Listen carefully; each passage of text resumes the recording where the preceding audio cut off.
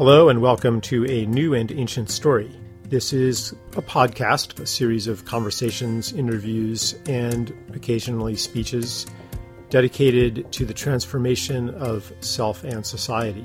The basic idea is that we are moving from a story of separation to a new story, new for the dominant culture at least, of interbeing.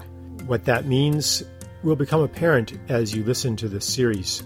We explore things like technology, spirituality, agriculture, healing, economics, politics, ecology, relationships, education. Pretty much everything that is undergoing a transition today as our old story nears collapse. If you want to engage these ideas more deeply, you can come to our website, charleseisenstein.net. Hello, everybody. Charles Eisenstein once again here with Yolanda Charles, whose last name is my first name, first thing to point out. And she is a incredible bass guitar player, lives in the UK. And I got to know her just a little bit through our online community, and she has some amazing stories to tell. And I guess the theme of our conversation, at least that we're going to start with, is trust. And then, Yolanda, you also sent me kind of a letter that also talked about luck. And so I really want to get into trust and luck with you. And what else can I say? She's played with the band Squeeze, with Hans Zimmer, and some other names that I recognized, which means they must be pretty famous if I recognize them. So anyway, Yolanda, is there anything else you'd like to add about yourself? Well, I usually say mother of three from London, because that's a main focus of my life, is being a mum. And yeah, that's it. I've been a professional musician for about 30 years. And yeah, just everything that's happened around me and to me has been oriented around music, but has fed into every other area of my life. And then that's also happened in a kind of circle as well as, being a parent, what you learn there. And that's informed how I interact with band members and, everything's sort of so connected. I can start anywhere in the circle and end up at any point talking about childbirth or, selecting an instrument, the luck of that and the timing. So everything's connected. So yeah, where do I begin? Mm-hmm. That's me, mum of three and a bass player. Yeah. How old are your children? The eldest is 24, then my daughter's 21, and my youngest is just about to turn 15. Wow, it's almost exactly the same ages as Patsy and my children. Oh, okay. You've got a Yeah. teen. Yeah. Oh, we have a 24-year-old, a 22-year-old, and a 16-year-old. Okay. Yeah. And then I also, in a second marriage, I have a 8-year-old. Yes. Yeah. That's So, cute. yeah. And I love what you say about like the centrality of being a mom, of being a parent, because in our society, it's like this separate thing, from your career that almost maybe is like something that gets in the way of your career. And yet you have to balance these two things rather than bringing them all together. Mm. And if you're comfortable, at the outset, like that might be a good segue to the story that you told us on our community where you were pretty much asked to sacrifice one for the other. Mm-hmm. And you faced this situation. Can you take us back there? Sure. The way that I detailed the story, I skipped through so many really fundamentally important points and pathway sort of crossroad points, and to each time there's a crossroad point, you end up taking the left path and, and why you did and all of that. That's all in the story. But I Yeah, can, you can feel free to tell the longer version of it now. you haven't got enough time. Oh boy. It's long. What's great about all of this is that I'm actually understanding these pathways myself now, because at the time I was just living it. And when you tell a story retrospectively, it sounds like you're reading from a book or a film script because it's sort of all worked out so neatly. And what's left out is the pain of the decision making and what leads to the decision making, all the wisdoms you pick up that help you to decide. So, I'm actually writing a book because it's so convoluted and detailed to actually really illustrate how pathways are selected and under what circumstances and things, which is great. But my story that I told in the forum was one of being a professional musician, and at the crossroads point I was at was that I'd not long been divorced or separated at least, and I was full on as a single mum.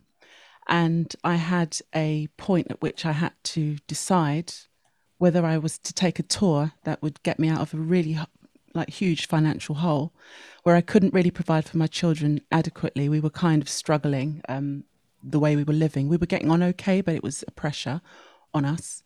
There's four of us in the home, and we were living in a 2-bedroom flat, and we didn't have a space to eat communally. So because we had one of the main room was the a bedroom, and so we were, I would prepare food and then give the food to my children on trays, and they'd be sitting on the floor. It's all very sort of full of pathos, but it wasn't very nice for my kids. But we laughed about it more often than cried. I mean, we're that kind of family. So I had this opportunity now to get us out of this hole we were in, and it turned out that the option to join this tour was going to create such a problem for my youngest daughter because she was 10 and I would be away for 22, 23 weeks. It was too long. I had done others that were shorter, and they had shown her that she really couldn't handle that length of time away. So I made the decision to give up my ambitions to get us into a space that was large enough for us to live in, and to stay at home and quit effectively. And quitting actually wouldn't have just meant not going on that particular tour. It would have been quitting all tours really at that time because she needed me at home. So I would have then had to rethink my income. And when I'm not touring, I don't work a huge amount. I'm definitely a live musician. I'm on stage most of the time for my career, as opposed to somebody who works in the studio a lot or writes, which I don't do. In terms of my successes aren't about my writing skills. So I knew that I would potentially have to change my job. So there's more to it, than I told on the forum. Changing your job potentially means changing a career, maybe going to do something completely disconnected from what I love. And so all of that was in this decision to then decide, right, I'm not going on tour. I'm going to quit. I'm going to stay at home with my children and work it out. So I made the decision. And I emailed my boss. I didn't want to call him. And he said, well, basically, when I told my daughter I was quitting, I saw the relief on her face and a little bit of fear that she was the cause of something negative for me. But I really reassured her that I was making this decision because her happiness genuinely was what was more interest to me than anything. And I think she believed me. So I could see the happiness in her that I decided made this move, and I felt it was the right thing to do. And that was a lovely confirmation. And then I wrote to my boss and told him that I'd made this decision. And not long after that, he phoned me and he said, "What's going on? Why can't you come on this tour?" And I said, "Well, look, I can't leave my daughter. It's just too long and it's going to cause so much so much stress for everybody." So he said, "Well, that's not a problem. Just bring her along." I said, "What? Really?" And he said, "Yeah, just bring her and we'll figure it out. We'll get her a tutor. I'll help you. I'll put my signature to a letter to school. If there's any authorities that need to be, have this explained to, and take her out of school." And yeah, ultimately, my 10-year-old, and then she just about turned 11, we went on tour around the world. And the artist was composer Hans Zimmer. And it was a perfect tour for my daughter to come along because it was, age range from mid 60s to the youngest were, I think, something like 20, 21. And there was 20 of us on the 3 buses. So she was able to have such a mixed experience and make friends with people from all generations. And we were together, and I could earn some money to pay for things instead of having to change my career and do a straight job or whatever. So it was a win-win-win, but I didn't actually design any of it. I didn't plan any of it. And that's the bit that's the magic bit. The beauty of it is having made a decision, I feel, for the right reasons, which was for my happiness and my daughter's happiness and the health of the family, even though it felt like a difficult decision to make. It wasn't when I considered that. And I just feel like, I don't know, it just felt like being made for those reasons not only did it make it easier than to be afraid, but it meant that when I received this sudden gift, it actually felt genuinely like a real gift. It wasn't a manipulation tactic. It wasn't a threat. It wasn't, me hoping that the outcome would be that I'd get this offer. It didn't occur to me. I genuinely made my mind up that I wasn't going. It had gone into my body, the feeling that I was quitting, and I wasn't grief stricken about that. And it was a really nice feeling. And then to have that gift given to me in that way, I did actually shed a little tear, to be quite honest. I was so grateful. And Mm. yeah. Yeah, it wasn't like you had some spiritual teaching that if you uh, surrender, then you'll have it all. Like you actually took a step into the unknown. Yes, And definitely.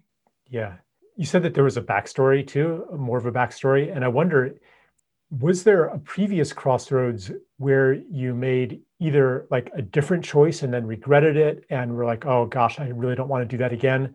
Or a previous crossroads where you made the same kind of choice that encouraged you to take even a bigger risk the next time? Like, what is a little bit of the backstory?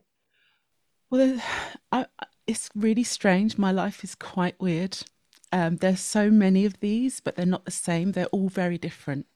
But I have so many points where I call them sliding door moments. You know that film? I haven't actually seen it, but I've had it described to me where she gets off the train or she doesn't get off the train. You get both scenarios or whatever. So I feel like I have quite a few of these, which are quite clear, um, you know, moments. And one was, was I ambitious? I think I was ambitious to be a successful bass player so I could pay my bills. But I didn't really look much further than that. I didn't know what a successful bass player looked like. But I knew a successful bass player meant being employed. So I had just done a really great run of work. And again, how that work happened was another one of those moments. But if I can go back to that one if you want, I mean, there's so many. But this one was after this amazing moment. I met Katie Lang, and she then offered me a year touring with her through North America, or well, through probably the world, I imagine eventually. It was one of those moments of wow, going from, I think I was 23 or 24, 24, of course, um, going from having this hope to having a full on life as a session bass player. Uh, and then actually the offer coming in, I was at that moment.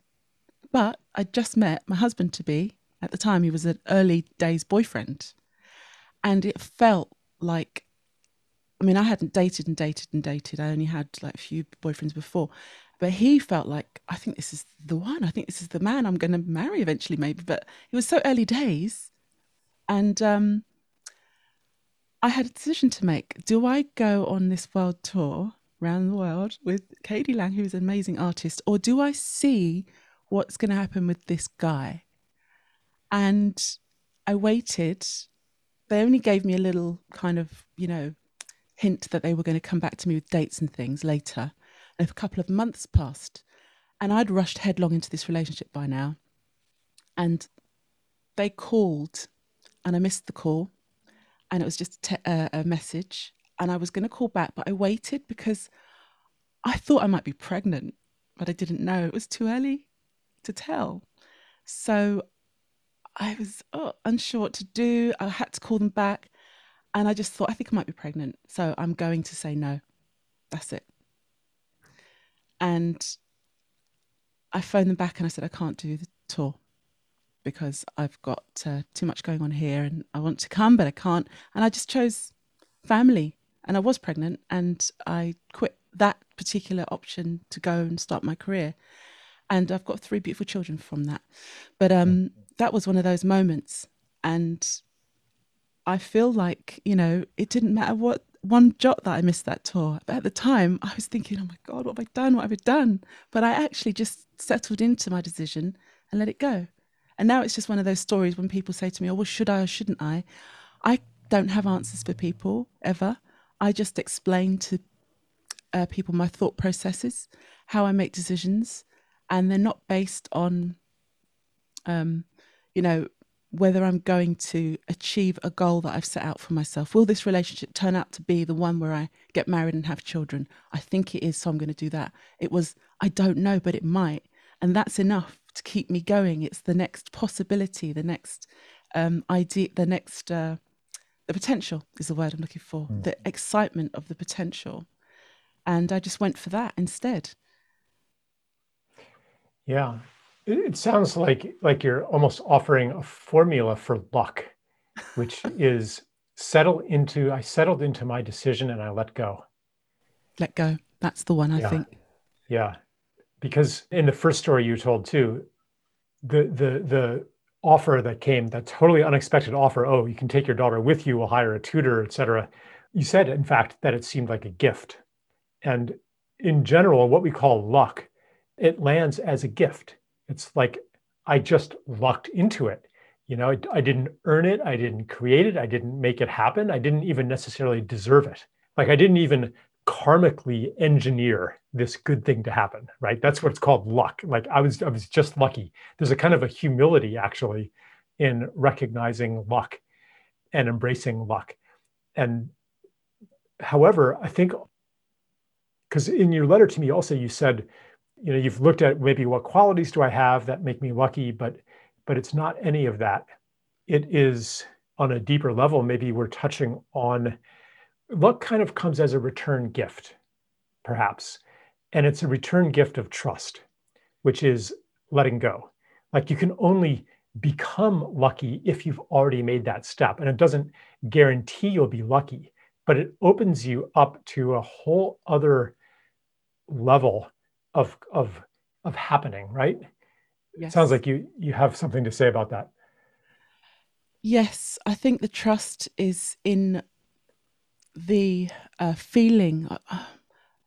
Yeah, it's almost like a feeling of rightness. So it's not anything that you can describe. Maybe there's a chemical, biological explanation for it.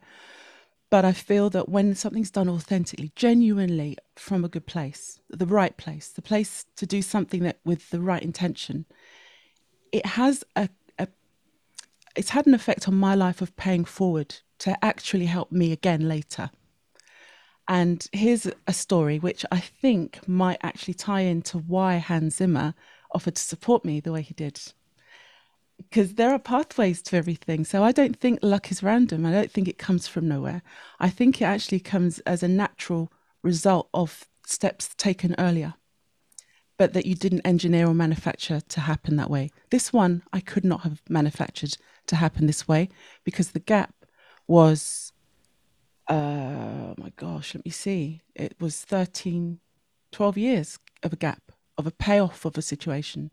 So it started with, all right, where do you start? Again, like I say, everything's connected. I'll start from deciding to make my own record, which is something I'd had ambitions to do since I was young and at home. And I actually managed to do this whilst on tour with another a big artist with lots of gaps in the scheduling, so I could write this record, and it was a really exciting thing to have done. And I finally finished this record. I didn't sing on it. I got these amazing singers to sing on it for me. And it was the first time I'd produced a record and gone in studio and realized my dream of having an album of my own material, which is just the best. And that was it. That was as far as I went with it, really, to be quite honest. That was job done, box ticked. However, my ex-partner's brother sadly was terminally ill with cancer. And he loved my record and he loved me. And he just said to me, look, I don't think I've got long. I'm going to throw a 50th birthday party. And he said, I want you to play at my party. And he said, I want you to play songs from your record. So I said, oh, what? Okay. I was trying to figure out how to do this. Didn't have any money to pay musicians. He said, no, you should sing it because I've heard your demos. And I said, well, I didn't sing the record. I got great singers because singing is not my strength. So he said, I don't care. It's for me and I want to hear you. So I ummed and ahed. I went in the studio, tried to practice this stuff. It was really difficult. I phoned him up and said, I can't do it. I just can't. It's physically impossible to sing these songs and play bass at the same time. It's very, very complex, the rhythmic interplay. And he said, bless Paul, he said, I'm a dying man. How could you possibly refuse? He really did that. I was like, oh my God, I can't believe you've done this. How could you use that? And he said, listen, I've got nothing to lose. I'm going to do whatever I can to get what I want. So I'm now with this total guilt trip, loving him and hating him at the same time kind of thing. And I went back into the studio and I sat there. Honestly, I had agreed now, but I had a limited amount of time. I worked that thing, the hardest I've ever done, anything, I think. And I worked out how to sing and play at the same time. It was so difficult because the rhythmic interplay of my bass lines are very, very syncopated, complex. And then I'd written the lyrics without that in mind. So now I'm having to work out how to work all this together. But I did it. And I did his 50th birthday with a drummer, my ex-partner and his best friend on guitar. And we just did a little trio. When I finished that performance, I felt so proud of myself. It was amazing. And it gave me a little boost. And then after that, I started to get little invitations here and there to do some personal appearances on bass.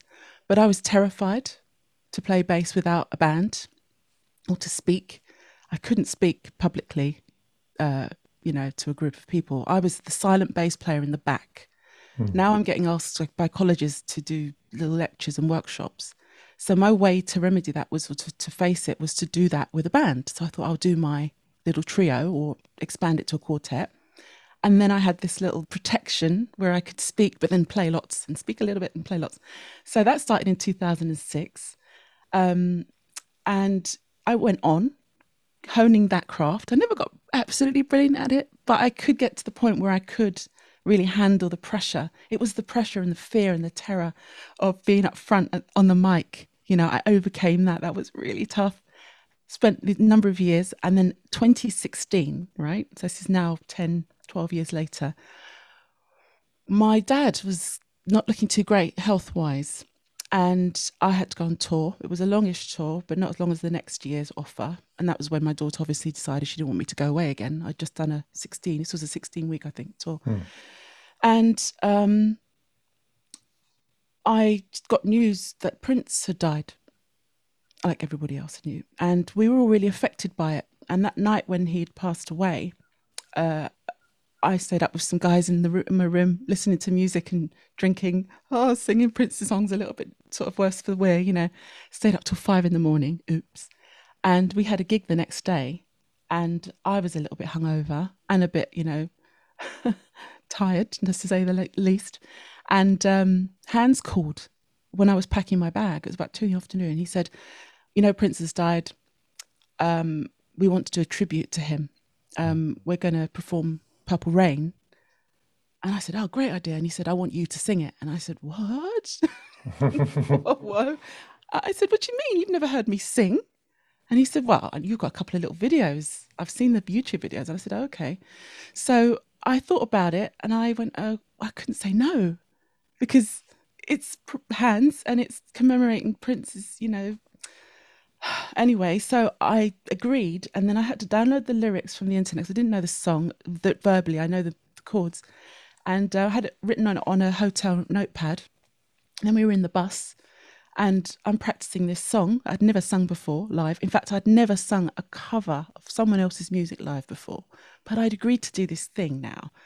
Got to the sound check, we ran it through. I'd never played bass and sang it before, but I'd had the last 12 years practicing playing and singing because of my Mm-hmm. brother-in-law, and my tech wrote all the lyrics out in black Sharpie on a white paper and put it on the floor. I'd been crying the night before because of Prince's death and my dad. To be quite honest, I was crying about my dad more than Prince. It's just that it was the timing. So I had dark glasses on to hide the fact that I was all puffy. And this show was an 11,000 seater sold out gig. We did our set most of the first half, and then Hans introduced me as about to sing this song. And I just got up there and sang the first verse and looked up. I was looking like that down to read the lyrics. And I looked up, and all the audience had their iPhone lights on. And they were doing that torch song Mm. moment. And it hit me like a wave of celebration, shared grief, ceremony. And I was presiding over, or being that person that was kind of holding the ceremony at that moment.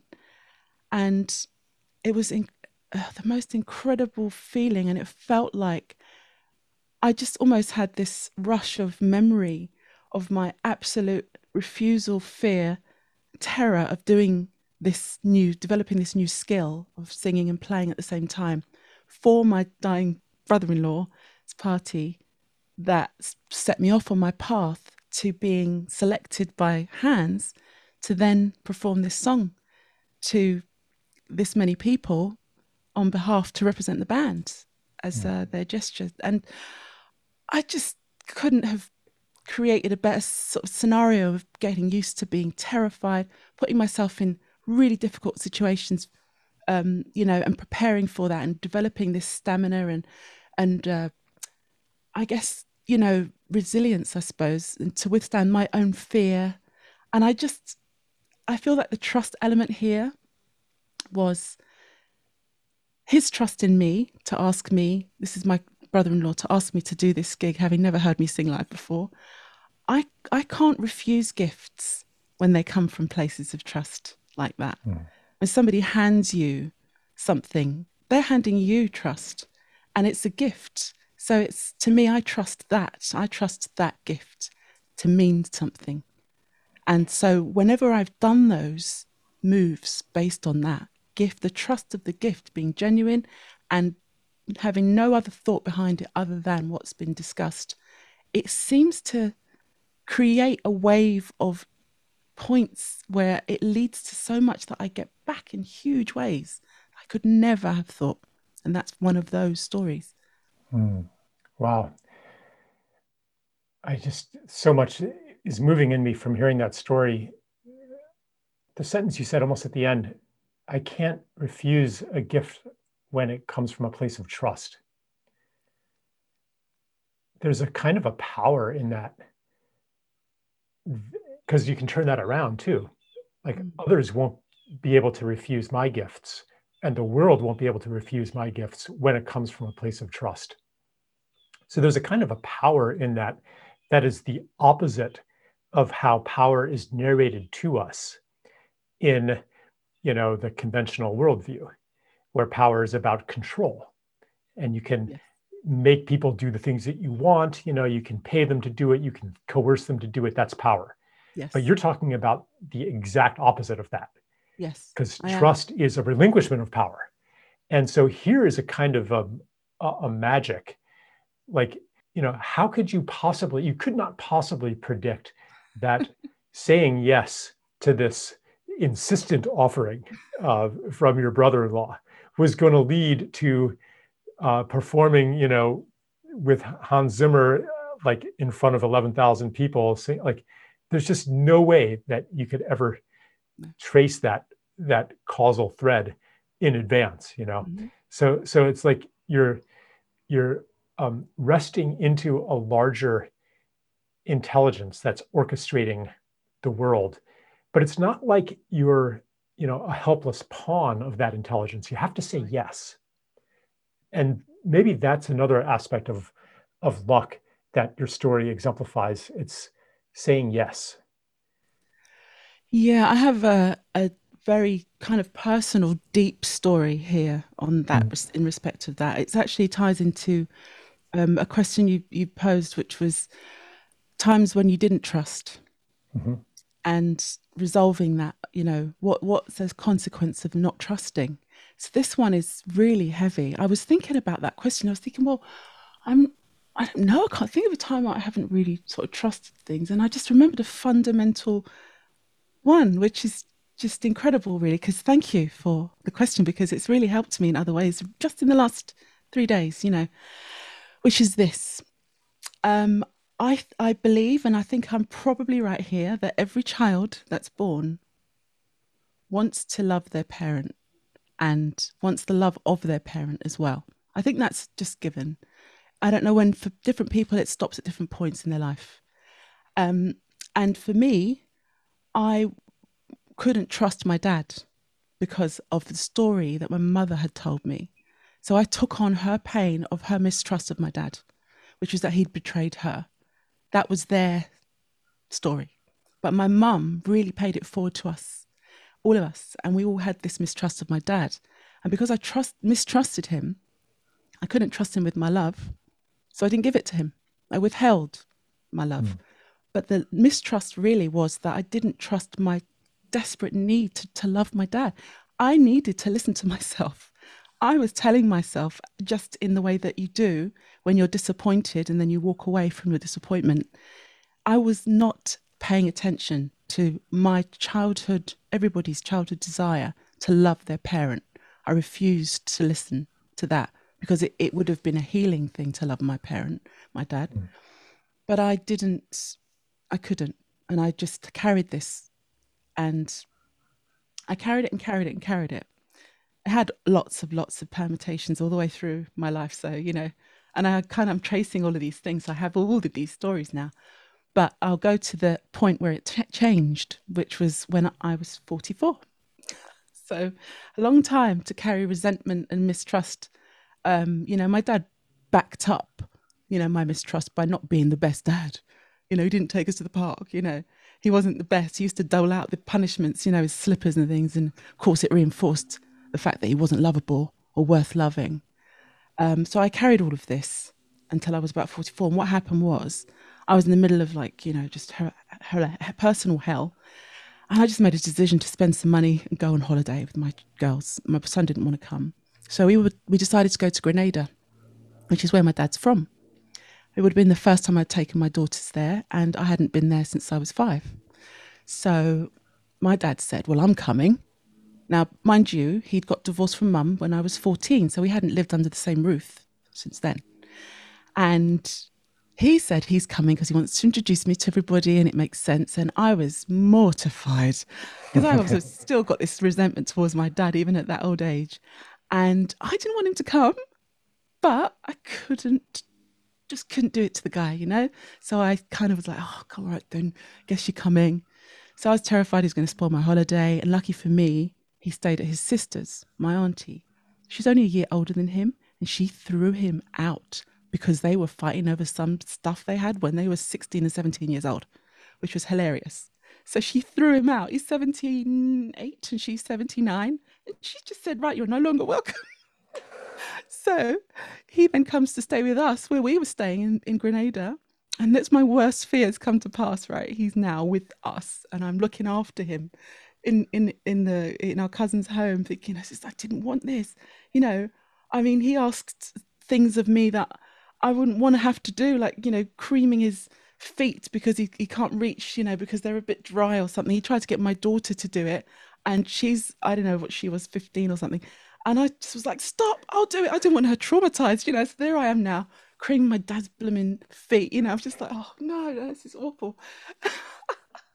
More things to feel resentment about, right? It's actually quite funny too. But then anyway, so we're now driving around the island with my dad and everything. And my auntie and my cousin starts telling me every time we get to some sort of little memory landmark, they tell me now about what my dad was like then and little escapades he got up to. And, I started to get this fleshed out picture of who he was. And then we were in a grocery store and 2 people on 2 separate occasions saw us, came up to my dad, gave big hugs.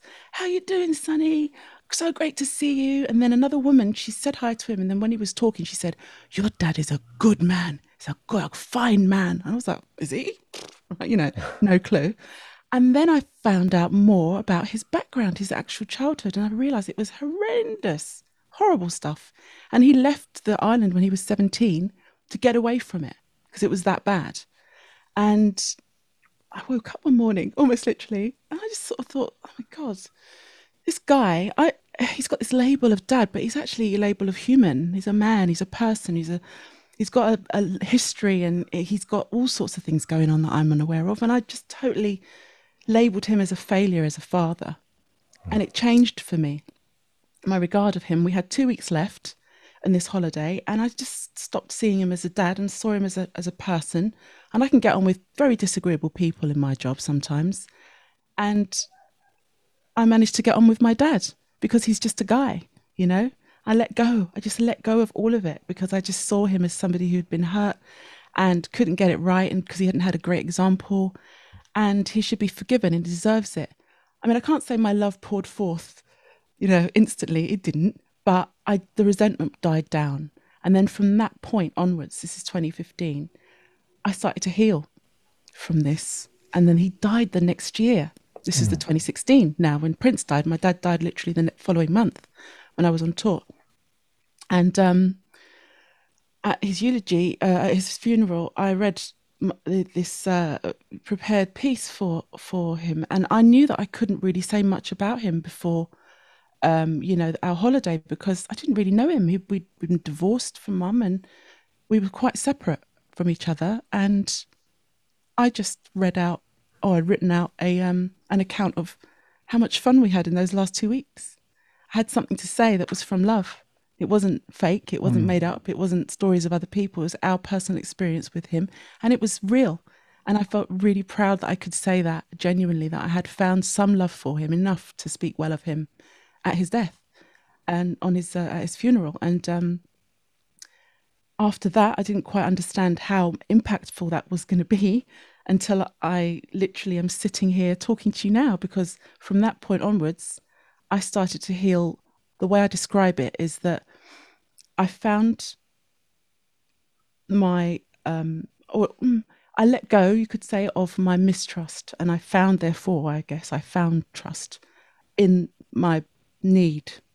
I had a real need to love my dad, because when Mm. I started to see him more kindly and with more love, I started to heal. And it was for me, the trust was ultimately. And when I did start to heal, the way I describe it is, I stopped looking down at my feet and or inwards at my problems, and I started looking up and out into the world. And I started to see how beautiful the world was. And then I found the more beautiful world our hearts know is possible. And I read this book, and I just was like, oh my God, whoa, this is ridiculous. This is just amazing kind of introduction and invitation to change my view of the world. And from there, I was introduced to people you've spoken to on podcasts, and you know, you know how everything's connected when you get into certain fields and areas of thinking, and you find other authors, and you take in more and more learning, and eventually you get to a point where so much of what you were carrying around with you starts to fall away. Because the way I describe it is that when we're born free of everything that we then get loaded up. The way I describe it is loaded up with. I always see these cloths, like little cloths that get stuck on you, and then they get mounted up on you until you're covered or obscured with the weight and baggage of um, traumas and problems that you've had. And healing is about, rather than adding things to your understanding and all of that, it's actually to remove these things over Mm. time, to clarify who you are and what can come through when all of that baggage is gone. And so I'm getting more to that place of just letting go of these things, and it's bringing other things into me and my understanding, Wow. which is Again, so much in that story that is working on me. One thing that I'll just point out is that there's a kind of a universality to this story. mhm, It's a very personal, specific story, but I think probably many people listening to this can feel the story, like to feel, even if maybe you didn't have that kind of relationship with your father, you can feel like, at least I can feel like, yeah, that kind of happened to me. Like it reaches my person, reaches my soul as well. great. Yeah. Um, and another thing that comes through is just the magnificent mystery of life and the way that it works, and how something seemingly like so annoying, oh my God, my dad's coming with me. Oh my God, now he has to stay with us, like that's terrible. It's actually like some intelligence knocking at the door. Like earlier I said, you have to say yes. Well, even that, if you don't say yes, then the universe in its generosity is like, are you sure? You're Here, right. here again, here again. Yeah. And finally you say, you cave, you say, yes, okay, I'm going to cream his feet, I'm going to like let go into this. And then, and it seems like, maybe just like an annoyance at the time or something, but who could imagine that 10 years later, 15 years later, so many flowers would come as a result of that situation. Like it just humbles me in awe of the intelligence that's guiding this world. Yeah.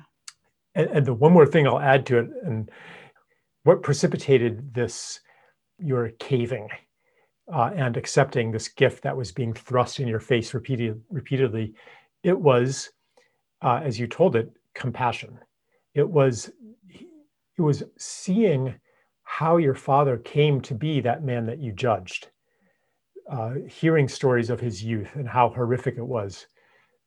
There's a saying in Chinese, a term "ku zhong," which means kind of like the origin of your bitterness, like the kernel of your pain. That, like, and the saying is, everybody has their their origin of bitterness. Everybody has something like that Mm. that has hurt them and Mm-hmm. that has helped to make them who they are, and that is an offering for them to transcend, to Mm. become who they can be, like something to work against, Mm. something to overcome, an initiation. And so anyway, like you were able to perceive the kuzhong of your father and forgive. Like that's, that has the word give in it too. It's about, forgiving is all about trust. It's Mm-hmm. about, I'm going to stop trying to benefit from this. I'm going to stop seeking revenge. I'm going to stop holding this over you. Like to bear a resentment is to hold somebody in your power, at least psychologically. In reality, maybe you're not in your power at all, but Mm. it's like you're holding on. Mm. So all these things are coming together, um, I think, to weave the tapestry of what we've been calling luck. Mm-hmm. You know, Mm. yeah, I have one more question for you, unless you want to elaborate more on that. I could. I mean, like I said, there's a huge amount of this stuff going on Yeah, always. Okay, so I've got this absence of this present dad, right? I'm young. yeah. And we had, over time, we developed a family friendship through my sister and her friend with a friend's dad, which is part of the question of having an older person who might have been a mentor or an inspiring kind of older person figure in my life.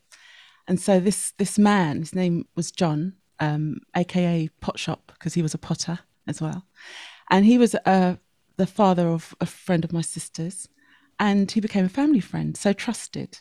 And I remember telling him one day that I was a bit naughty at school. I got suspended for fighting, and I was a dropout, bunked off. I started smoking cigarettes when I was 8 years old. It's just like really naughty. I was raised in council social housing, and all the challenges of coming from a low income family and all of that stuff.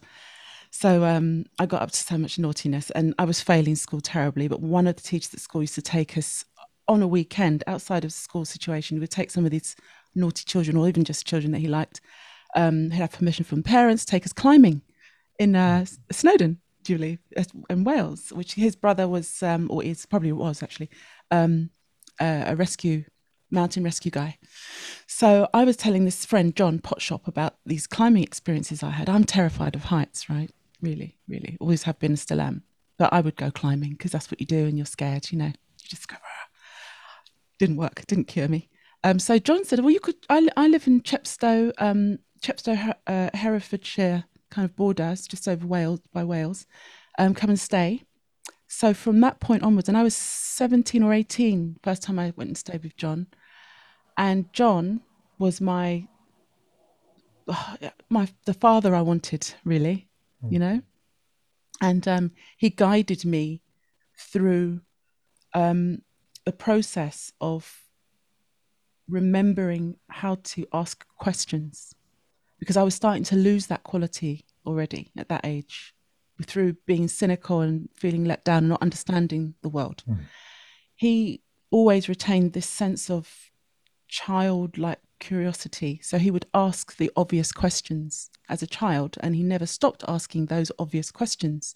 And one of the ones he told me that he did when asked when he was young was about was it the Ford T model, the car that was Mhm.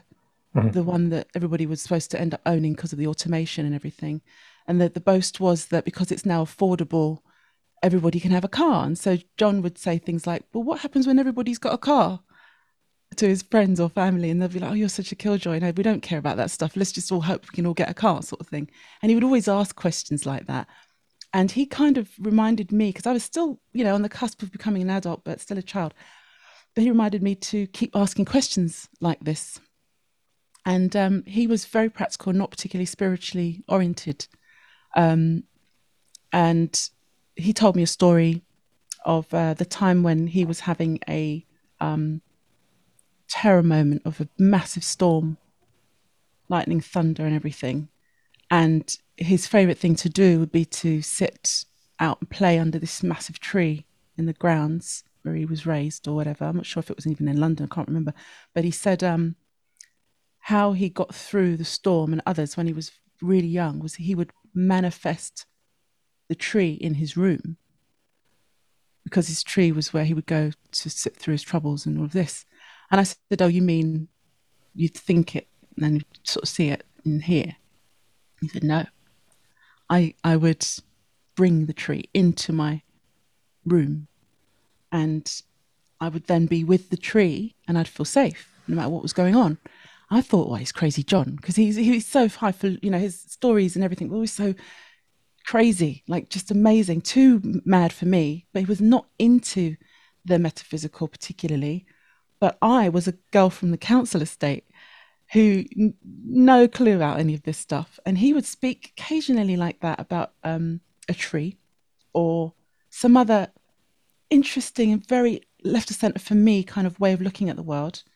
And he handed me keys each time, key to open a door that I wouldn't be able to open at the time because I didn't understand it or it was too weird for me. I couldn't handle it.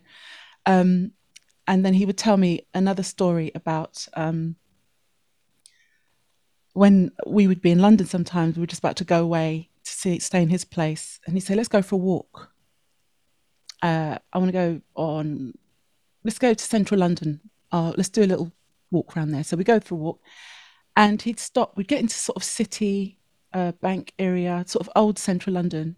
And we'd stop and he'd stop and say, okay, we're going to do manhole covers today. I'm thinking, what? What do you mean we're doing manhole covers? So we'd stop and he'd show me some manhole covers and they would have Thomas Crapper on them, the original guy with the water closet. And he would then from this manhole in the middle of the street, he would tell me stories of the area, of anything that was connected. He explained about the cholera outbreak and how they actually realised about waterborne diseases. So stories like that, going for a walk on Hampstead Heath and hearing birds singing and him mimicking the sound of them attuned my ear as a musician. So Mhm. many, I'm skimming through these things. And Mhm. that was John. And he basically, I feel, gave me a sense of how beautiful the world is and can be if your perspective is open to it. And I think it feels like the beginning of my awareness of possibilities and potentials. When you look Yeah. at a manhole cover and suddenly you're talking about waterborne diseases and cholera and how people lived back then, a manhole cover is And no longer a manhole cover. and here's a man, this is a beautiful story too, because here's a man who, like, who knows what hopes and dreams and ambitions he had in his life, but here he's spending his time with a teenage girl. Yeah. And whatever ambition he had, there's no rational way that this is going to fulfill his ambition or get him ahead in life or make him any money or get him any applause, celebration, fame, nothing. Mm-hmm. So he's making that choice in kind of the same spirit that you made the choice to stay home with your daughter. Mm-hmm. Because I know in my heart that this is important. Yeah. And in your case, there was an obvious payoff in a sense. Mm-hmm. Um, but we can't like assume that it's going to come in such a neat package, that you're going to make the sacrifice and then you're going to have what you wanted anyway and even better. And they all Yeah. lived happily ever after. Mm-hmm. Like there's like, I don't know the story of John, and if he could tell us a story of thank God that I, mentored Yolanda like that because it led to this and other thing, like maybe that didn't happen. Mm-hmm. Yet there is in me a knowing that it always there is always a return gift. It may be beyond our comprehension and beyond the confines of linear time and our biographies, as humans. Mm. But really, is there any other way to live, than the way that he was living and the way that you're describing in your stories? It's It's incredible. And I think about that now, given the way that people perceive risk and safety and danger, stranger danger, and things like that. It just sounds terrible. This 40-plus-year-old man takes 60, 17-year-old girl under his wing, mentors her, takes her out to his cottage in the countryside, and, you know, basically just shows her about mountain climbing. And he knows I was afraid of heights, so he had me abseil down, hit this huge tree in his garden. He was someone who grew his own food, and he built his own house with his hands, mm, and it just, I couldn't ever really, I always felt really like when I was telling somebody about my friend, my dear, dear, dear friend, they would add this uncomfortable element of what was he after to it. mm, And I would try and explain he wasn't after anything, you know. Actually, I have to tell this story because it's about you in a way. John let me down twice, only ever. And the second time that he let me down, and I forgave him because no human is perfect. The second time he let me down was when we were talking about ecology and all of the talk about what's going on with environmental movement and stuff, and he didn't have a lot of patience for it. He felt they were missing the trick here and there. He was quite frustrated with the earnestness and then the kind of maybe short-sightedness occasionally. This was, he was there the first time around in the 60s, yeah. that kind of thing. So he had that legacy of the talk, and he had little patience for it. So we were talking about all of this stuff, and I just said, well, I know that they don't all agree, all the climate guys and women, they're studying this hard and they're talking about this stuff and they're fighting. And because he was explaining some of the logistics of why things don't move forward, etc.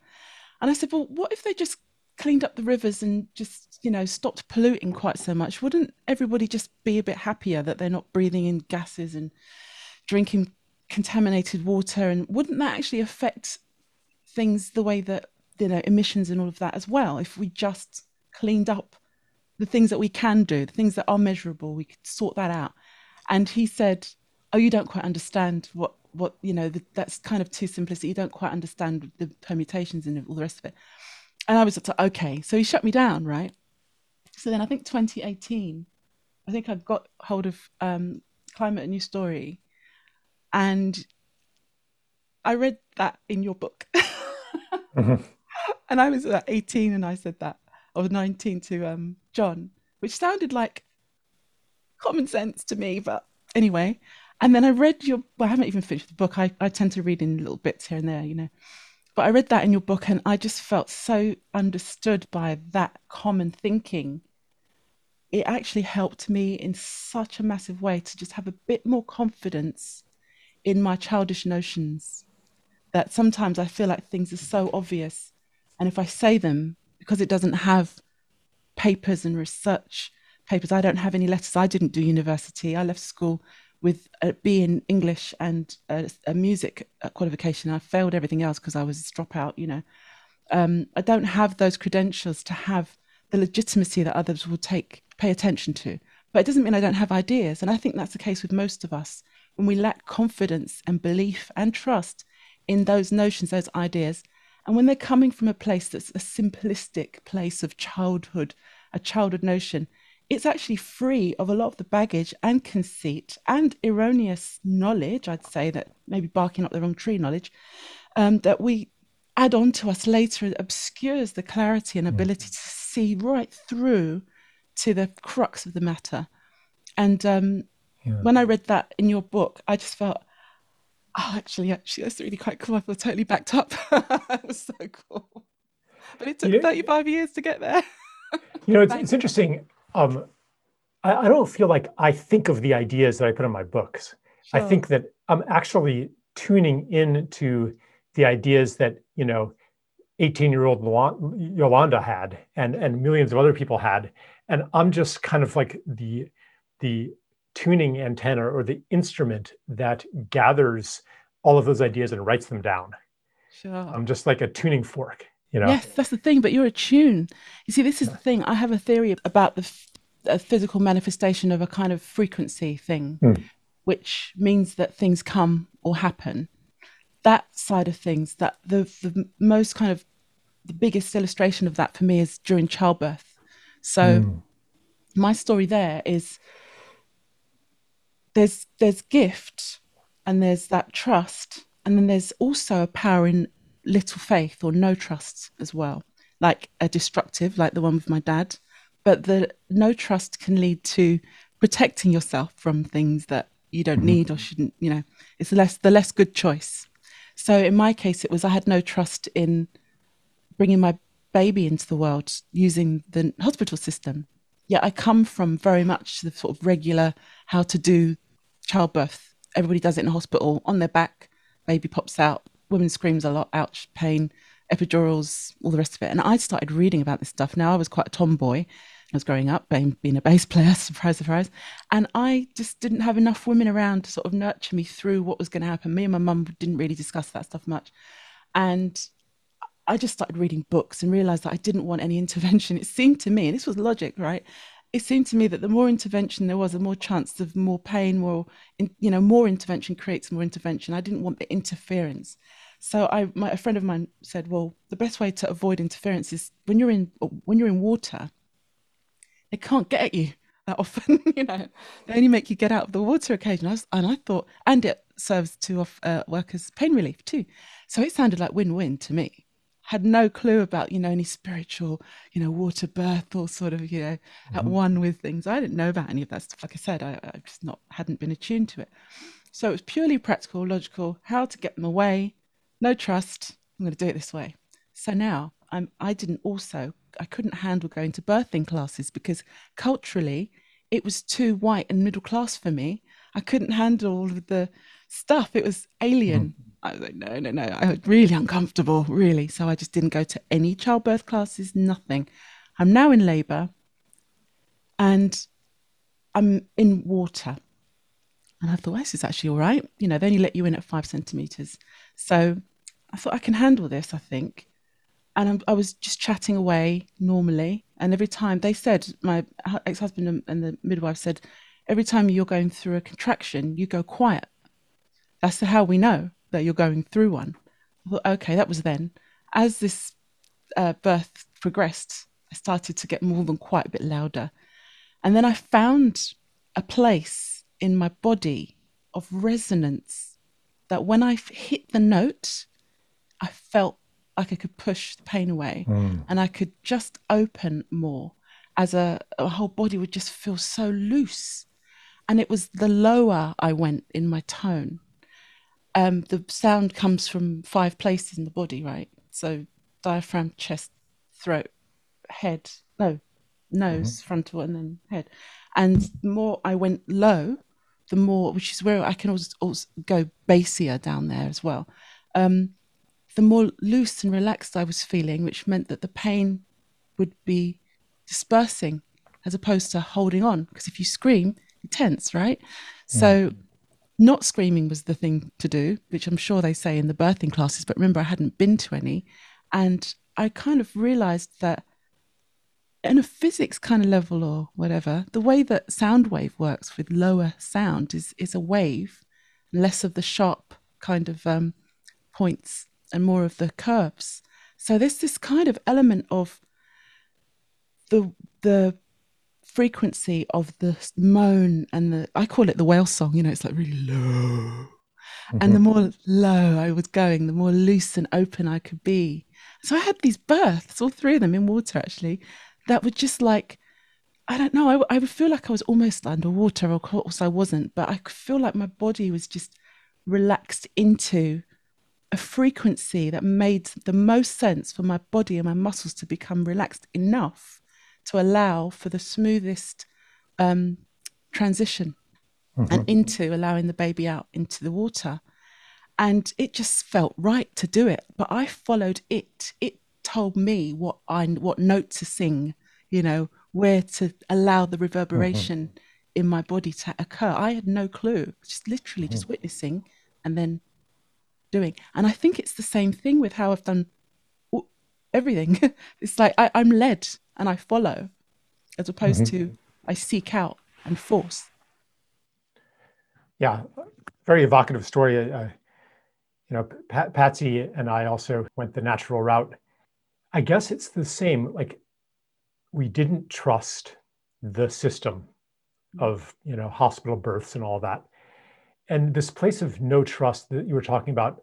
I'm meditating on it. It's not about choosing to trust wisely or not. Mm-hmm. It's about recognizing whether I actually trust or not. That's where it is, isn't it? Yeah. Yeah, Mm-hmm. trust isn't actually a choice. Right. It's either like some people you just trust them, Mm-hmm. and some people you just don't. And the harm comes when you pretend to yourself and to another that you trust somebody that you actually don't trust. Yeah. So, like during your story, the cliche came to mind, well, trust your body. Mm-hmm. But it's actually not quite that. It is to tune into the trust that you have for your body already, Mm-hmm. which could be obscured by all kinds of programming and trauma, Mm-hmm. but it's accessible. And once you do that, like you have this incredible knowledge of what sound to make that resonates with that state, and Yeah. transports you from agony to some other form of intensity. Mm-hmm. Uh, Mm. so much in that. Yeah. Yeah. It's not that it's pain free, it's that it's the right kind of action that has a physical consequence that you can handle. So Yeah. it's not pain free, but it's just that it is bearable because it needs to be that action so that the cervix can open and everything. Hmm. So you accept it has to happen that way. But it's not, for me, the actual real pain is the fight, is the not Hmm. allowing. It's the Hmm. holding and the no, and the scream and the tension in the body when you scream and shout. It's all up here, but the Hmm. allowing is down here, which is where it needs to be occurring, when you actually are actually giving birth. And I think giving birth to ideas is the same again, isn't it? It's allowing these things, to following them through. Don't fight them. Don't resist them by saying, "Oh, that's too childish." I'm going to throw Hmm. that. I feel ridiculous. I felt a bit ridiculous when I wrote you that letter and I put unicorn, my little unicorn story in there. I thought, Hmm. actually, that's kind of a little bit silly. But you know what? That's what popped into my head. I'm not going to fake it. I'm just going to own it and just put it there. If I get judged, I doubt I will. But if I did, I can handle it because it's authentic. It's real. Hmm. And I'm not afraid anymore of the potential that I might come across as ridiculous. I have no fear because I Hmm. know where it's coming from. The Yeah. thing I'm saying, it doesn't matter Yeah. what if it's perceived as immature or childish. I don't have a Hmm. problem. Yeah. I wasn't trying to suggest that, childbirth can or should be pain free, but Oh I'm yeah, no, just, of course, of course. yeah, I'm just, and I'm also thinking about the childbirths I've been present to, four of them, uh, Yeah. which I would have to say are the four most precious moments of my life. Those four childbirths. What a Mm. miracle and what a gift. Um, I can't imagine what it's like seeing one. I haven't seen one. I want to. oh I my one day God, I it's will. just like It must be really maybe scary. someday you will. Maybe you'll have a daughter who give birth Yeah, someday. It's just yeah. so humbling, especially. Uh, I mean, the first one was, you know, a miracle in its own way, and then the later ones, like knowing that you're seeing this being for the first time who will flower into a like. There's so much curiosity, who is this person going to be? Here they are in the world. Some cultures I've heard would, in fact, if they do this in an eco village I know of, when a child is born, everyone gathers around and outside the birthing house and they're singing. So the first thing that the child hears is being surrounded by song of celebration and of welcome. Such a different experience than the hospital. Yeah. So I wanted to also just touch on music also. It's so cool that you have worked with Hans Zimmer. His music touched me very deeply. Like I've just listened to a little bit of your work, and and this is just a very cursory knowledge, but you do a fair amount of improvisational playing, which is also a kind of trust. I mean, any kind of improvisation, you're trusting what the next note, the next step, the next place to go is. And I wonder if you could make any connection between these stories you've been telling and these learnings about trust and luck and so forth, and the way that you play and the way that you are a musician. Well, yeah, I think that we are lucky enough as musicians, we generally trust each other automatically.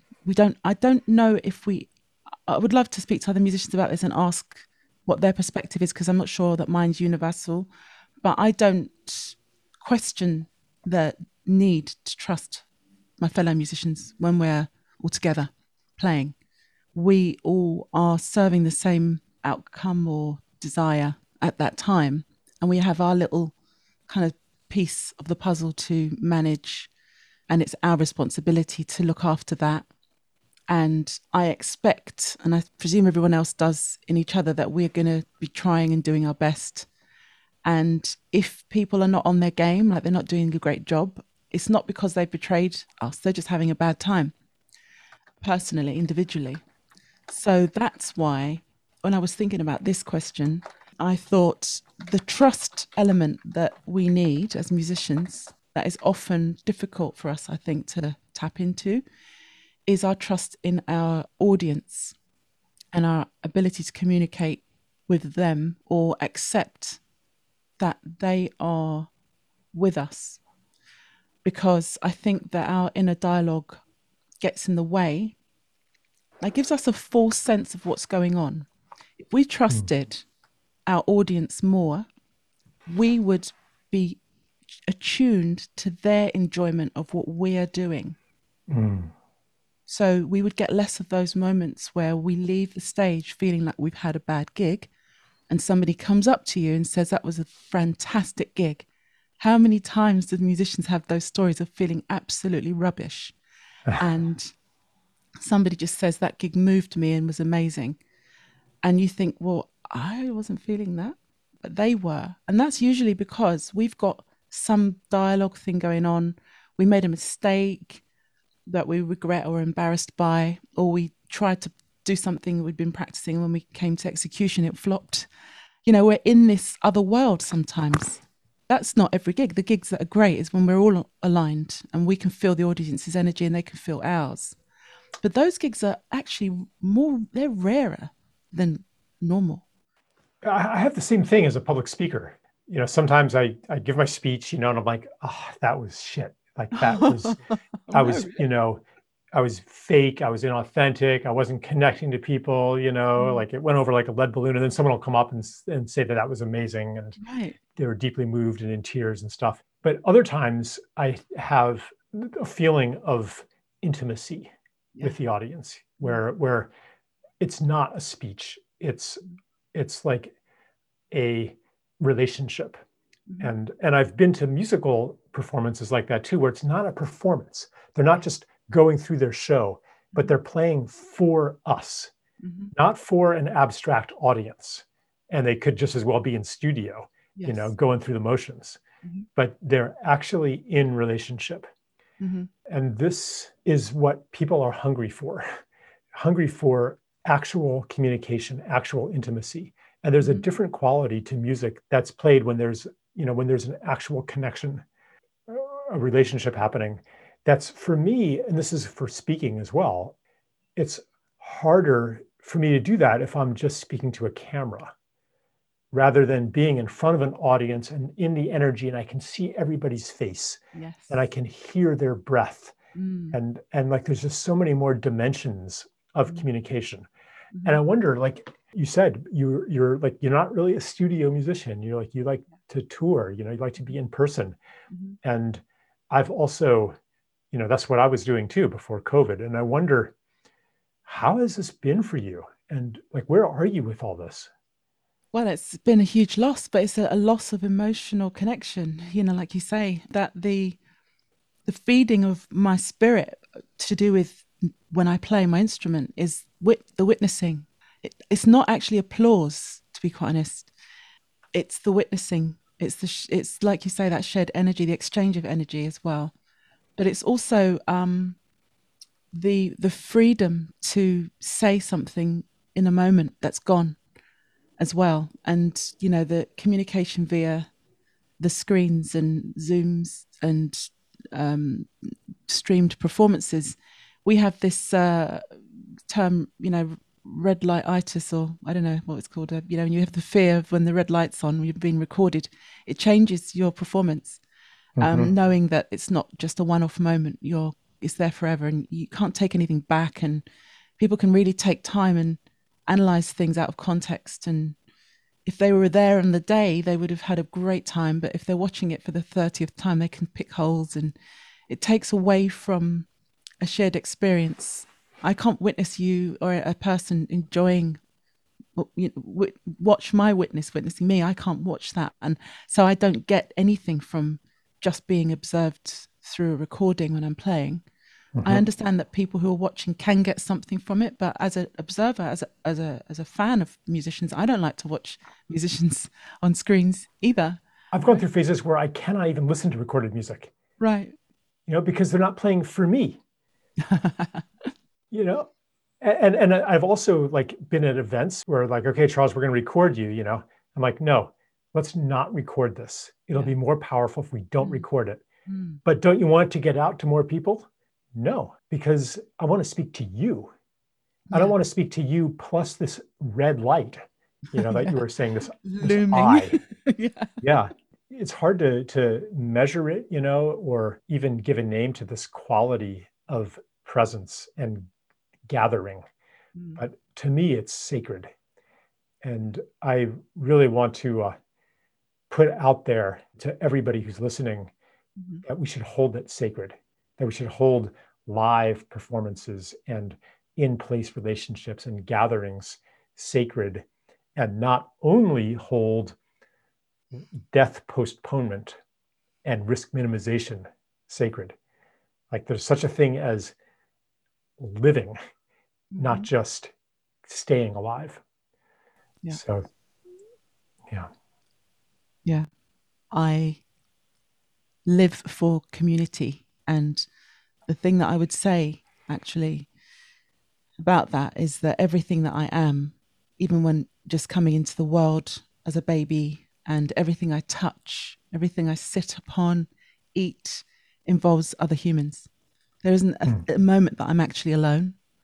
And, the bed I sleep in was made or designed at least by a human with ingenuity, inventiveness, excitement, picking up a plastic beaker or something, everything that we touch and is a communion of some form.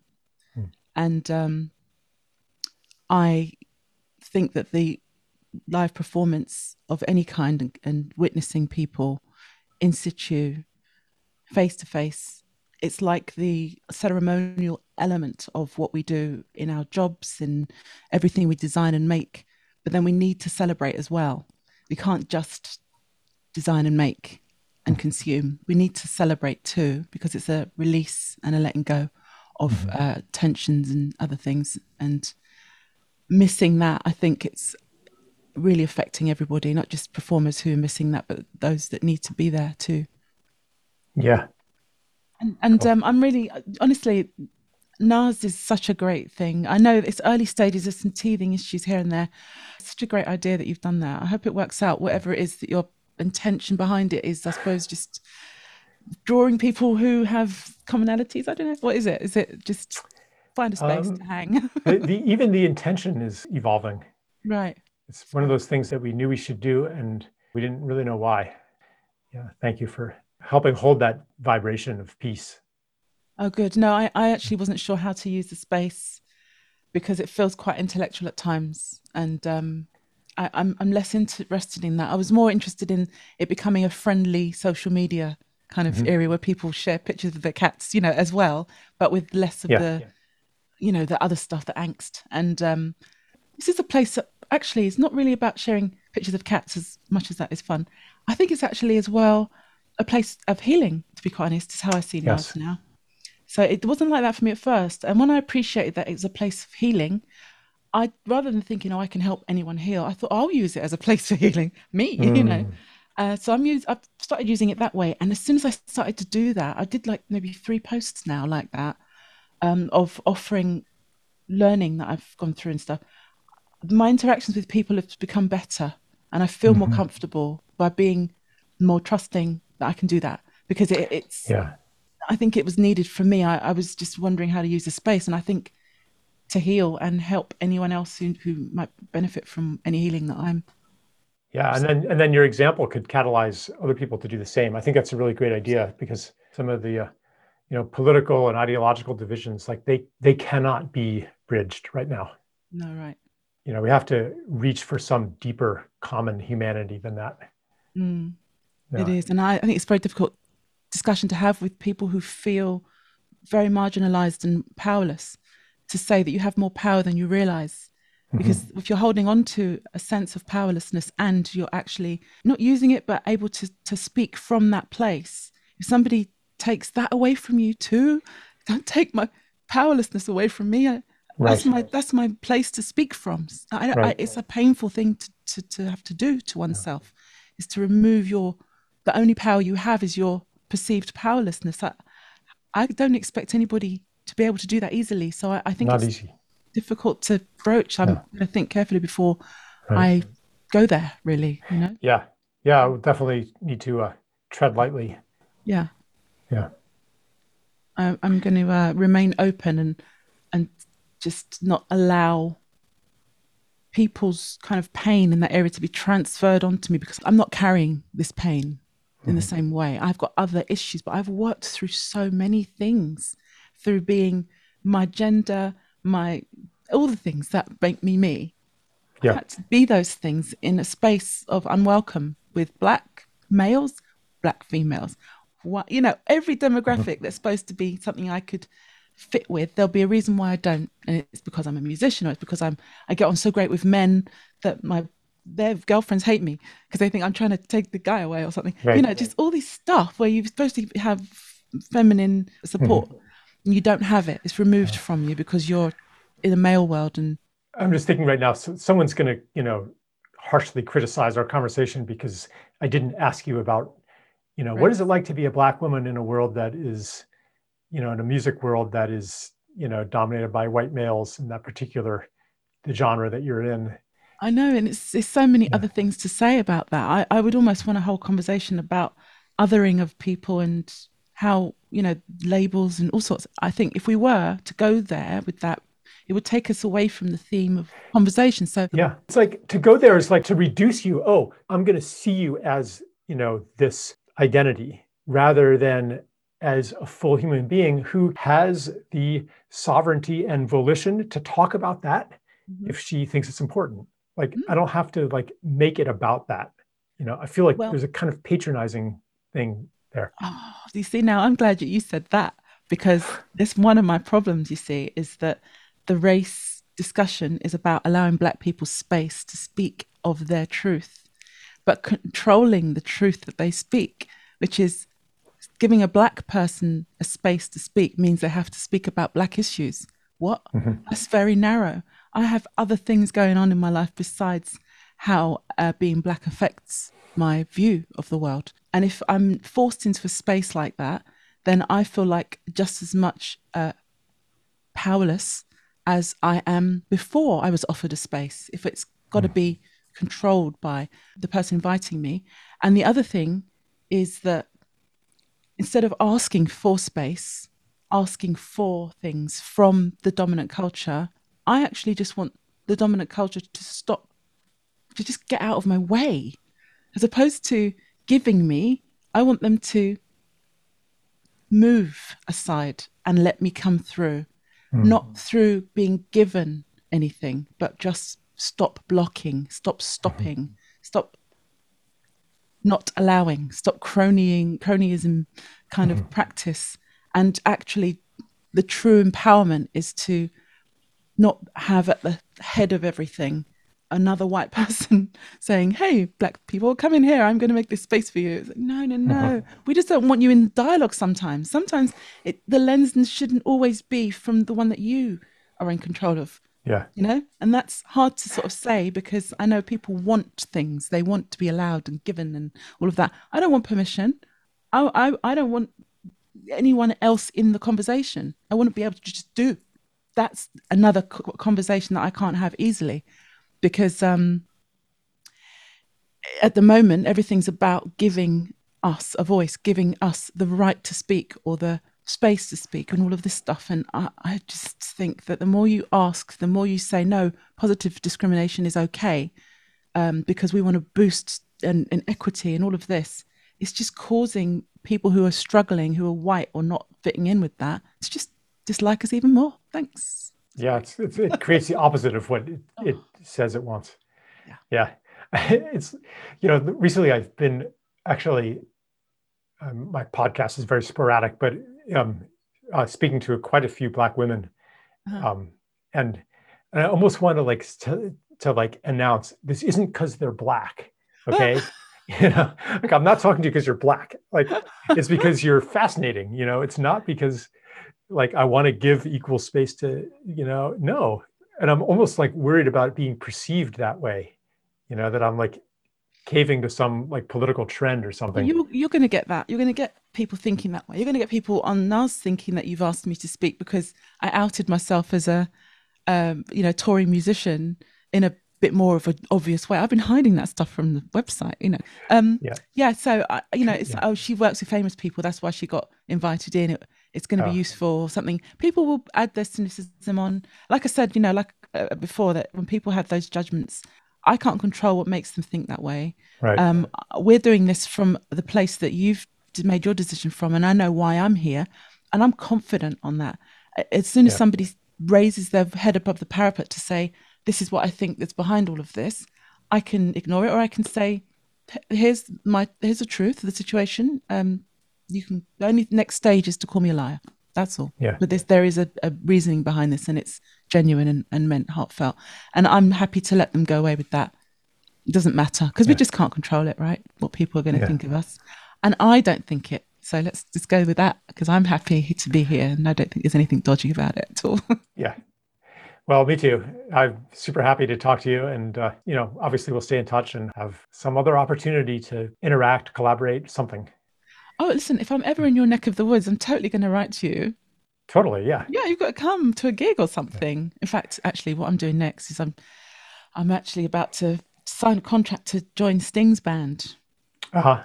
I don't know if you like the Police and all that I stuff. do. I mean, the stuff from back in the day. Yeah. Mm-mm. Yeah. So if we're around, we're doing two more North American tours are penciled in.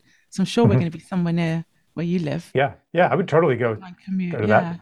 Yeah. Yeah. If Big Brother lets us travel, I might be back in the UK sometime as well. And in the meantime, if listeners are curious to hear you play and stuff, like, is there somewhere where you could point to us as, a go-to to explore your music a little?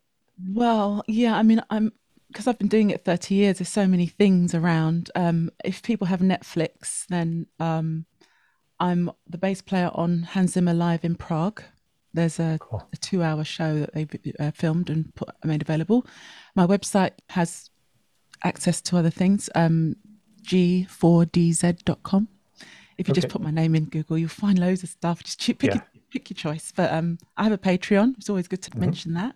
I have a SoundCloud, so all of my original music is free to listen to. Hence the Patreon, because my Hmm. music's for free. You have to find some other way to generate some support. Yeah. So Well, thank you. Yeah. I hope people do support you and enjoy your offerings. And yeah, thank you for your time for this conversation. So lovely. just feel so boosted by this with so much sort of loving energy. It just feels so great. So thank you so much for inviting me to speak. It really is an honor. I'm just overwhelmed with gratitude. Mm. Thanks. Well, I feel the same. I feel the same, Yolanda. Yeah. Okay. Okay. Yeah. Great. Okay.